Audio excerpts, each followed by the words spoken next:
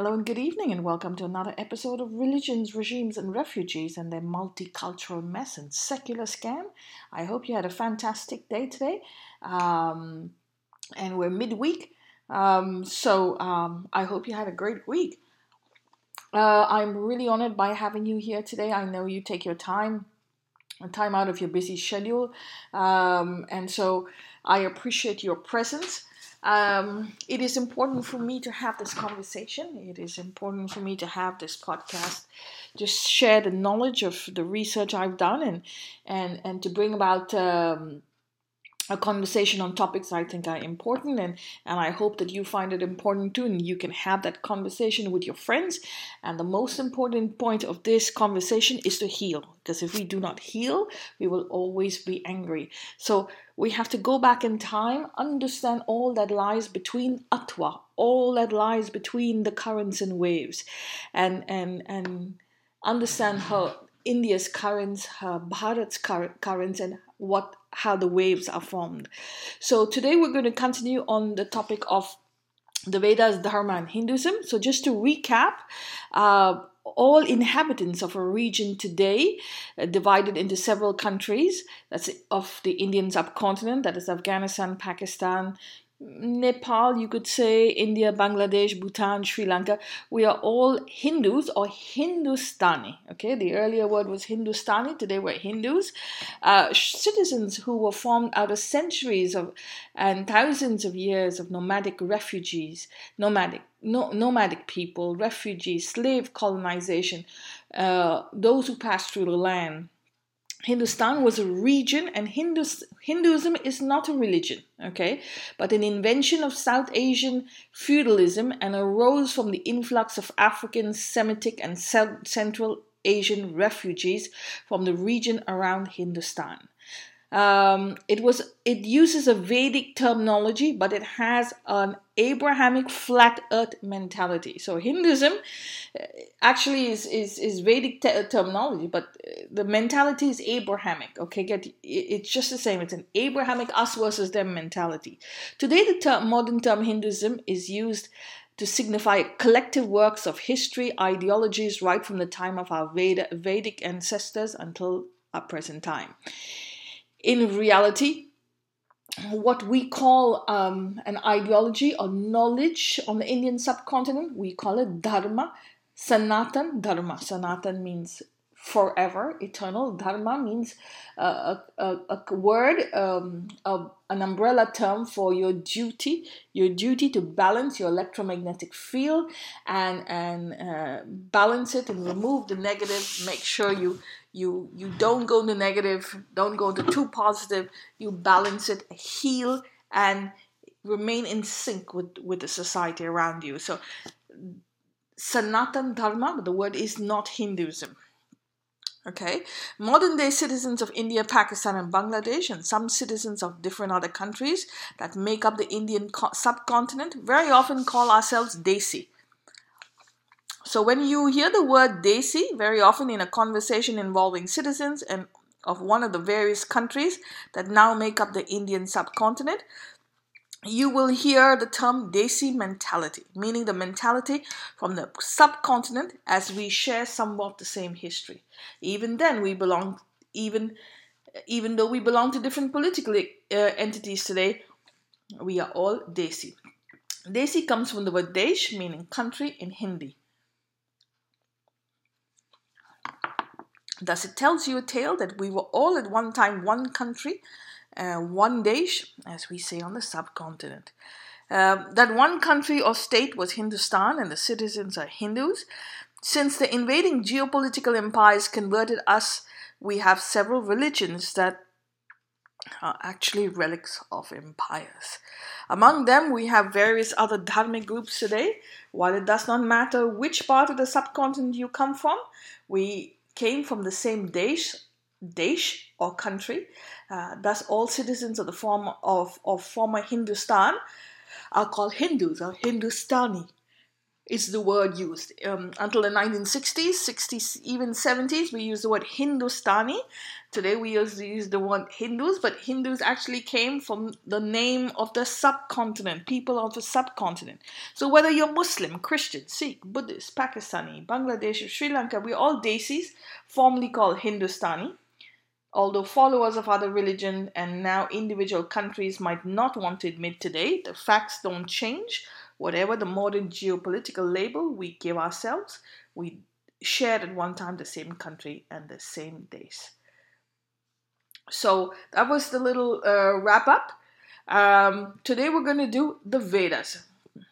Okay, so we're going to touch on the Vedas a little bit.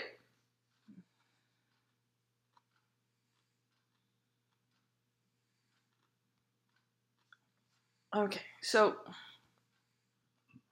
the foundational basis of life on the Indian subcontinent are based on the knowledge of the cosmos or astronomy found in the Vedas. The Indian subcontinent is the last region in the world to keep and use the knowledge from the ancient worlds, prior to the organized feudal religions taking shape. So she is the only surviving civilization from the previous world and the only civilization that the Abrahamic religions or colonial empires want to destroy. The Indian subcontinent is a vortex. The reason for this is that we are a vortex. You've seen a vortex? Understanding the science behind it and our place in the electromagnetic cosmos is all important. The Vedas are 4 books that are believed to predate our current precession cycle. The word Vedas comes from the root word vid, meaning to know. The Vedas mean knowledge, just like the word science. Science is a word of Latin origin, which also means knowledge. Our duty to ourselves is to be eternal, to be an eternal quest for knowledge, to find that balance and the equilibrium. So to understand Atva, all that lies in between, the knowledge at every junction in life has to be made into an intellectual laboratory. We take out the knowledge, what we can learn, what we cannot learn, and we use it in our journey ahead. And we have to always be in constant search of knowledge of the cycles that have made us up. That means the cycles, the layers and layers of tapestry and history that make us who we are today. So in other words, our currents and waves. Who are we? What are the currents that form our waves? And this is a continuous journey that we have to understand. And we have to use in order to balance our electromagnetic field. Using the modern interpretation of the Vedas, I will explain the Vedic or astronomical story of the creation using Sanskrit parables. Okay, so we're used to Adam and Eve, which is the Abrahamic term for life. God created Adam, God created Eve, and then they bore children, and the human race was formed, which is absolutely ignorant. I'm sorry, as an ex-Christian, I find it ignorant. When I was young, I believed it. But I found, I did my research, and I'm going to go through the Vedic story of creation. So in the beginning, there existed only the Milky Way, or our cosmic galaxy. This is the foundation of space and time in Vedic cosmology. Kal Swabhavaha, thus the electromagnetic field on which our universe is based. The Milky Way, or our galaxy, is known as cosmic waters of the casual ocean. The deity Vishnu, or Mahavishnu, is said to be reclining on this ocean, known as the Karan Odak. The ocean is said to flow from his own body and fills the lower half of the marital realm. Until now, that is, until this stage, there's no material world, no planets, no life, no elements. The cosmic universe is an equilibrium, and that is the electromagnetic field is balanced. Electrons, protons, and neutrons. These 3 charges are called sattvas, rajas, and tamas. There's no life, no ether, no water, no earth, air, fire, or sun, no different stages of consciousness. Sleep, wakefulness, and deep sleep. This state was the original basis of creation. This is called pradhana. Pradhana. Okay? Pradhana. Pradhana. So the state of consciousness, no life, sleep, no life, no earth, water, no different stages of consciousness, doesn't exist. It exists in its natural form. There's no material life, no elements, no world, no planets. And this stage is called pradhana. I hope I'm pronouncing it right. When the Creator infuses this unmanifested nature, or pradhana, with his internal potency, the three charges, good, passion, and ignorance, that's the three qualities of sattva, rajas, and tamas, protons, electrons, and neutrons, the unmanifested becomes manifested. The manifested state of our cosmos is called prakriti. In Sanskrit, pra means before, kriti means creation, so before creation. So before the manifested state, there was the unmanifested state. And then after the Creator infuses the unmanifested state with three charges, protons, electrons, and neutrons, which is in Vedic terms is called sattva, rajas, and tamas. So basically there's evolution, okay? There's photosynthesis going on. This is what you're trying to say in modern terms, photosynthesis. The manifested state of our cosmos is called prakriti in Vedic terminology. Prakriti is the state of the cosmos before creation. Then time manifested itself. Okay, so prakriti is the state of the cosmos before creation. The parable used in Vedic theory of creation has 9 stages, and it's enumerated below, and I'm going to give it to you. So we'll go to the 9 stages of creation, Vedic creation. The first stage of creation, due to the desire of Mahavishnu, there is a disturbance in the equilibrium of the 3 qualities, rajas, sattva, and tamas. So that means protons, electrons, neutrons, which result in the formation of subtle, invisible matter called the Mahatattva. Particles of the small matter, that is the wave-particle duality, called Mahatattva, are the basis of the universe. So we know that the universe is made, it's a magnetic field, and it's made of wave-particle duality, and this is called Mahatattva. The particles of the smallest matter, as in the wave-particle duality, called Mahatattva, are the basis of the universe. They give rise to everything to follow. From these particles, they give rise to further creation. Thus, we get buddhi, intellect, from which we get aham, or false ego, manas, or mind. This Mahatattva was the great Mahavishnu glance.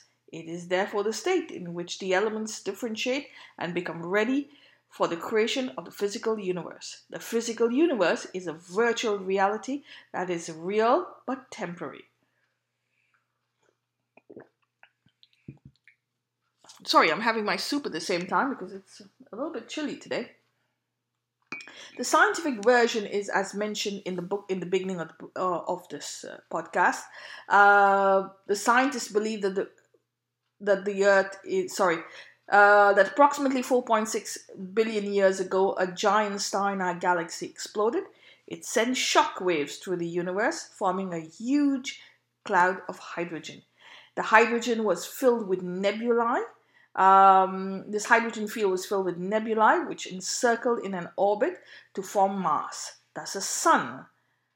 This mass, that is us, was born. This mass then became the sun, and our creator was born. So the creator is actually the sun. As the nebulae all gravitated together and formed this mass. So the gravitational field around the sun becomes our solar universe. The second state of creation, which is called Pancha Mahabhut. Panch means 5. Thus, at this stage, we have matter in different forms.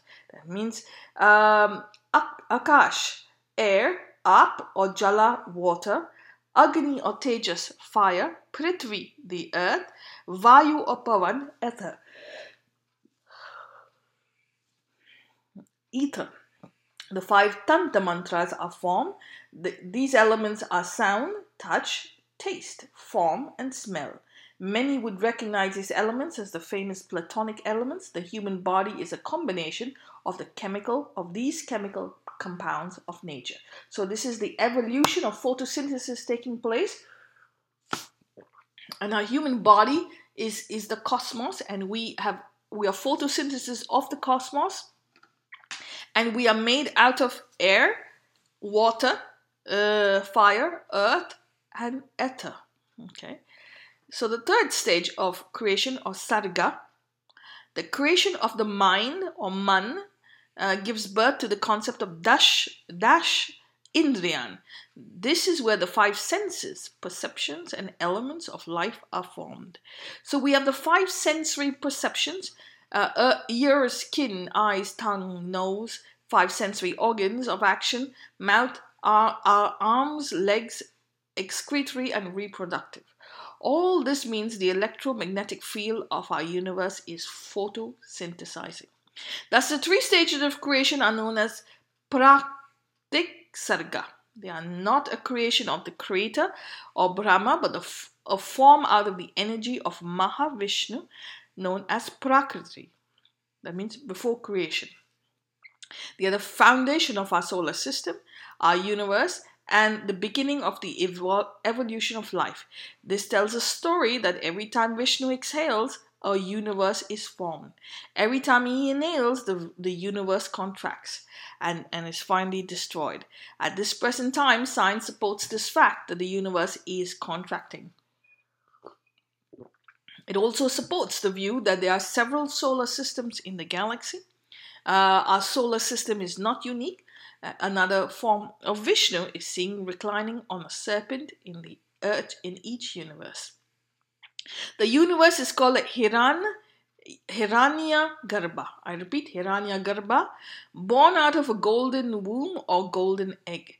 In science, this analogy of the universe, the egg, is called a heliosphere. Okay?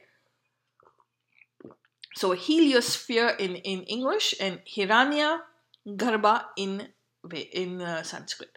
After 1,000 Mahayugas, that means 1,000 cycles, the first being is formed out of the navel of Vishnu, called Brahma or Ka. Brahma is the creator, the son of all things, and of all things in the universe, that is the Brahman. The Brahman is the universe. So the 4th stage of creation, Mukhya Sarga, where the Brahma, the creator, creates planets, lands, and mountains. So from this photosynthesis, the mass, all the nebulae gravitate and form mass. This mass then evolves for the photosynthesize, and we have the planets, the lands, the mountains of our universe, of our planet are formed. The photosynthesis of the cosmos then leads to the metamorphosis into different species of life on the planet. So the 5th stage is the Tiryak Sarga, 6 different types of vegetation covering trees, herbs, creepers, and 12 different varieties of birds and different animals are created. 6th stage of creation, the Deva Sarga. Advanced species of life and other celestial beings. Brahma, the creator, at one point was filled with negative energy, asuras or demons. When he let go of the dark aspect of this, being the tamas, it created night. He then created positive energy, sattvic, which created the deities, which led to brightness, thus creating daytime. The 7th stage of creation, Manush Sarga, or Manu Sarga. Manu being the first man or the human species of mankind. The parable tells us that the Brahma, the creator, stopped to take a look at his work and created humankind out of his own image. Very much like the Bible, which the Vedic story called Swayambhu Manu, born of his own image. He was born out of the kaya of his own father, Brahma, is the first man, Brahma, and Ya form. Along with this, Brahma the creator, we have Sattarpura, that is the female form, also along which the male form were assigned to progenate the planet. The eighth stage, Anurag Sarga, meaning to foster, to support, to uphold, to promote, and to develop positive energy. It has the part of creation, where the intellect or the cognitive aspect of mankind was created. It is this period where the qualities of good and bad we developed balanced. The ninth stage of creation, the ninth and final stage of Brahma, the creator, is where the species of man. So this photosynthesis then leads to the formation of different species of life.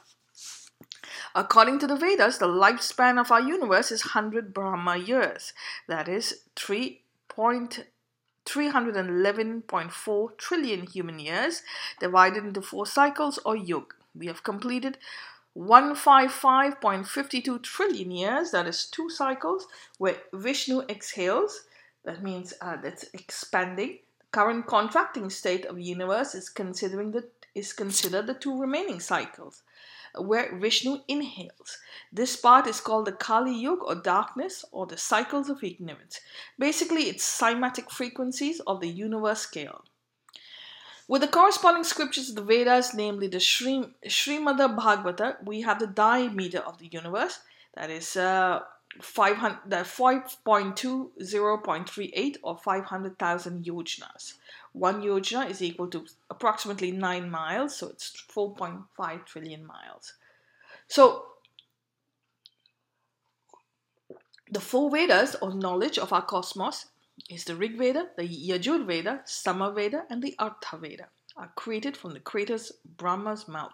The cosmos, or the infinite, is represented by 4 gunas or qualities, thus Brahmin, Kshatriya, Vaishya, and Shudra, manifested from the Brahmin's mouth, arms, thighs, and feet respectively. Most people would have heard of these 4 qualities by name of the caste system, as mentioned above in previous podcast. However, they are concepts denoting equal limbs of the creator, and they are a parable to explain the infinite, and equal limbs representing cosmic equilibrium and not man-made human concept of serfdom. So let's go to another concept in the Vedas, the 3 murtis, or 3 deities in one. Something very much like the Trinity in Christianity, God the Father, God the Son, and God the Holy Spirit. A concept we believe was taken from the ancient Sanskrit texts. The 3 deities that make up the Trimurti are Brahma, Shiva, and Vishnu. Brahma is the first, being hence the creator. Shiva is the destroyer. So Brahma is the magnetic field, Shiva is the destroyer, so the negative field, and Vishnu is the protons, the positive energy. Thus we have the electromagnetic field. Okay, the 3 points, the 3 angles. The deity Mahavishnu has or symbolizes 9 reincarnations or 9 avatars. Each avatar is a stage which symbolizes the evolution of man. So the 9 avatars of Vishnu are as follows: Matsya avatar, half human, half fish; Kurma avatar, tortoise, amphibian, living in both water and land; Varsha avatar, half human, half pig; Narsimha avatar, half human, half lion; Vamana avatar, pygmy; Parasurama, man; Rama, man; Krishna, man; and Kalki, man. Thus we have the evolution, the photosynthesis of life in the parable form. Now the basis of man and all life on the planet is based on duality, that's between 2 principles: Prakriti, that's particle, and Purush, the wave. Hence the wave-particle duality of the modern world in cosmic mechanics. So that is what we have time for today. That is the story of creation of our planet in Vedic terms. I invite you to go and research it. Please research it. I have given you links in the previous chapter, I think, crystallinks.com.